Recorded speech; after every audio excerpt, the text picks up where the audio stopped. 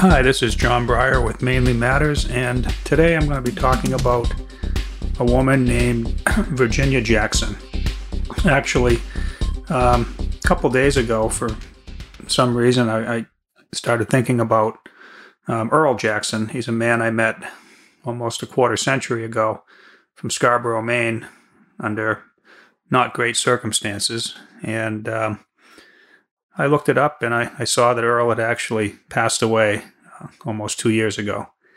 And I read his obituary, and one of the things that it mentioned is that he was really proud to be involved with the Virginia Jackson Memorial Scholarship that's awarded each year to a senior at Scarborough High School in Scarborough, Maine.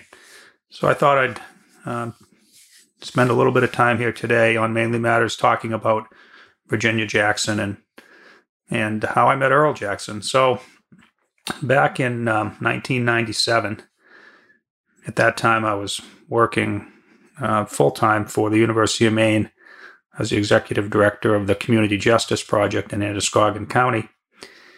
And I also had a business with two other gentlemen, Ron LaValle, who was one of the founders of Down East Pharmacy, and Brian Hansen, who owns the Maine Business Broker company out of Portland. We had the two of us had started a non-alcoholic dance club for teenagers and young adults in Portland. So that was just a business that was open on the weekends. But nonetheless, in 1997, we got the news, as everyone did, that a woman named Virginia Jackson was missing. Virginia was a retired school teacher from Scarborough High School, and she had, since her retirement, she worked part-time at one of the local grocery stores at one of the major chains. She worked there part-time, and it was her day off, but it was Mother's Day, and Mother's Day 1997, and someone had called in sick. And so Virginia got the call and was asked if she could come in, and she volunteered to come in. I have an AP Wire story here from June 11th, 1997, open in front of me. So I'm going to read from it now directly, and that'll give you a little bit of history of what happened to Virginia Jackson on that Mother's Day in 1997. Scarborough, Maine. Even though it was her day off, Virginia Jackson didn't mind coming in on Mother's Day to lend a hand at the busy supermarket where she worked part-time as a cashier. It was the last time she was seen alive. 6 days later, Mrs. Jackson's badly beaten body was found in the woods a few miles away, a crime that devastated not only her family and friends, but a whole community. In a state where many still leave doors unlocked and car keys in the ignition, the slaying has led many Mainers to give strangers a second look. My wife locks her car every day now. She didn't used to. On Tuesday, a young couple were charged with her murder. Authorities say Leslie David Linds, a Linden, Tennessee man who was in Maine visiting relatives, killed Mrs. Jackson after picking her at random for a carjacking in the Shaw's supermarket parking lot. The 59-year-old grandmother of five had enjoyed brunch with her family earlier that day, then worked until 1:15 p.m. She bought 2 cooked lobsters for dinner, a treat for her husband, and walked out the door of the supermarket to drive 4 miles to her home. Authorities say Linds, accompanied by his 20-year-old girlfriend, Leigh Estes, drove Mrs. Jackson to a secluded area, ordered her out of the truck, then pushed her down an embankment where she was beaten and killed. Linds, 22, had spent 3 years previously in a Tennessee prison for robbing a convenience store and has been charged with murder. Estes was charged with felony murder, a lesser offense. Murder is punishable by up to life imprisonment, felony murder by a maximum of 40 years. I hope that justice prevails and they get what they are entitled to, Mrs. Jackson's husband Earl said. Maine, with a population of 1.2 million people, has an average of 28 homicides a year and in most cases, the killer and the victim know each other. This case was different, said Stephen McCausland, spokesman for the State Department of Public Safety. Mothers should be safe on Mother's Day. The two were caught Sunday in Panama City, Florida, after police found Mrs. Jackson's red pickup truck still bearing its Maine conservation license plate with a picture of a loon. A convenience store clerk in Clearwater, Florida, had written down the tag number and the description of the truck when its driver filled the gas tank and sped off without paying. Police in Maine had flagged the license plate number. Meanwhile, a composite sketch of the driver provided by the Florida clerk had shown up on posters in Scarborough. Lynn's Maine relatives recognized him from the sketch, and knowing he was in Maine at the time of Jackson's disappearance, called police. In the fast-growing Portland suburb, where the last killings were a 1995 murder-suicide involving a drunken man and his estranged wife, Mrs. Jackson's murder was the chief topic of conversation at places like the Donut Hole. I don't understand what the point of this was. They could have roamed the parking lot until they found a car with keys in it. So, terrible story, and I do remember that very clearly. So during the 6 days that Virginia was missing, after she had disappeared, and before they found her, my business partners and I, we had put up $3,000 to the reward fund.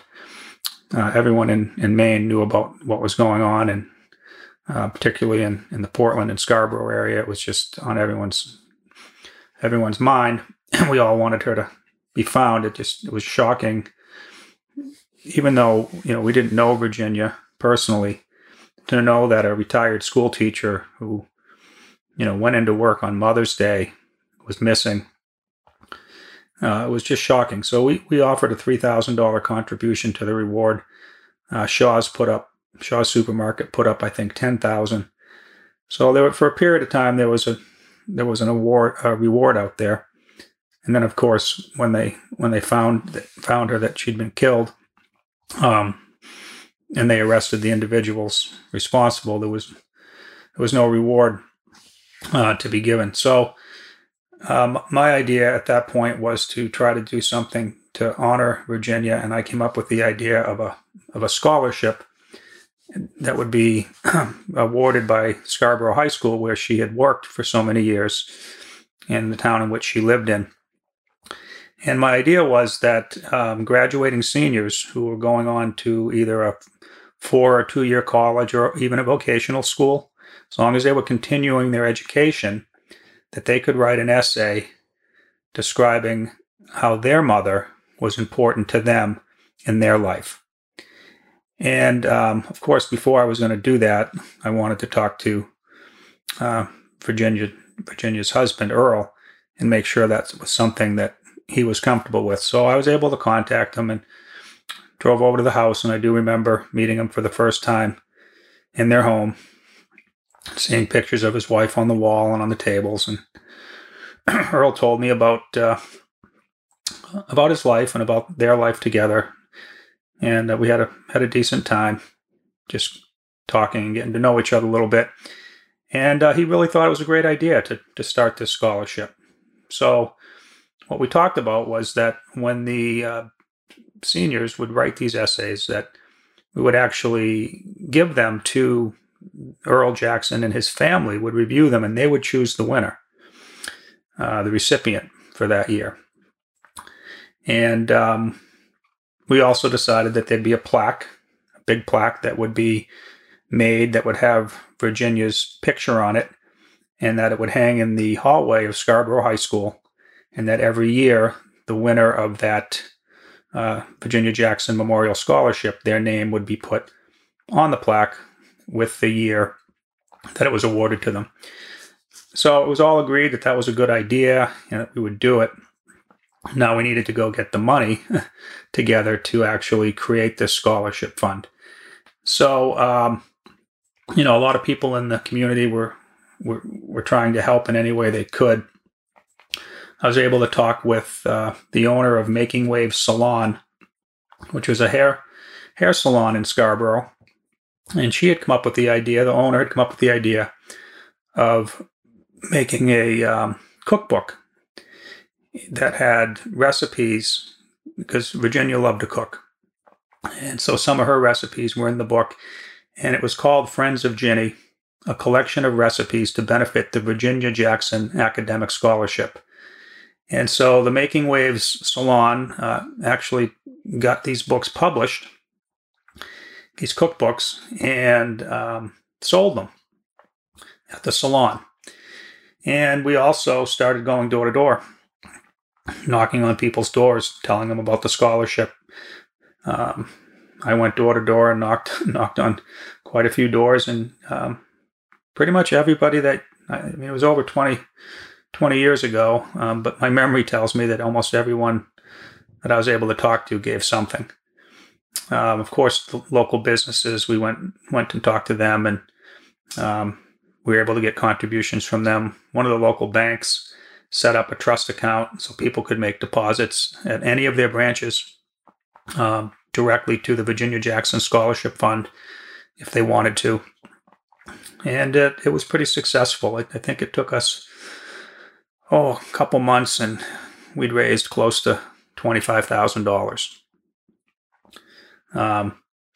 And with that money, we were able to put it into a trust that would earn interest, and the goal was to create at least $1,000 a year in interest, so that every year that scholarship of $1,000 could be awarded, and that the principal would never go away, and it would just be perpetual.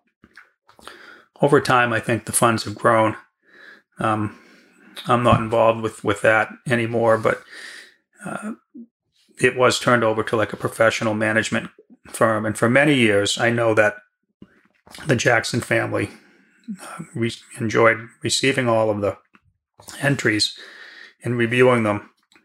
At some point, as Earl got older, they did turn that process completely over to Scarborough High School. But I do remember the very first Virginia Jackson Memorial Scholarship Award, which would have been for the graduating class of Scarborough High School in 1998. I met Earl in the parking lot of Scarborough High School on that day, and he and I went in together.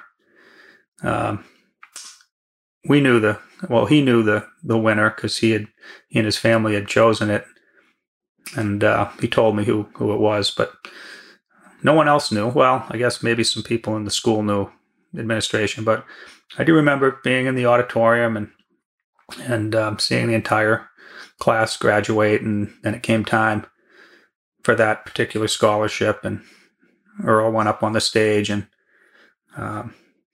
they announced the winner, and the mother was in attendance, and so she was shocked and surprised, and she got to go up with her daughter who had won the scholarship that year, and she got a dozen roses, and it was an emotional moment for sure.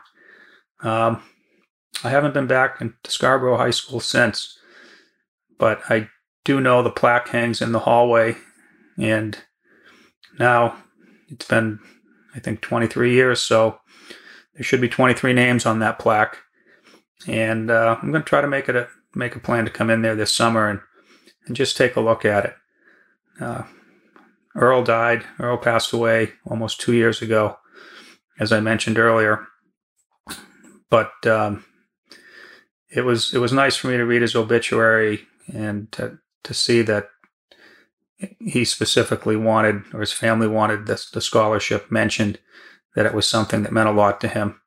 So hopefully, for the family, as they were reading all those essays that were submitted over the years of people talking about their mothers and why they were important to them, hopefully that brought them a lot of comfort, peace, and an appreciation for,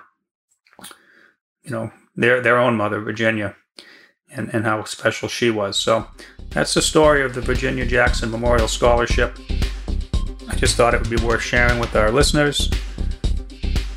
I'm John Breyer with Mainly Matters. Be back with another episode soon, and thanks for stopping by.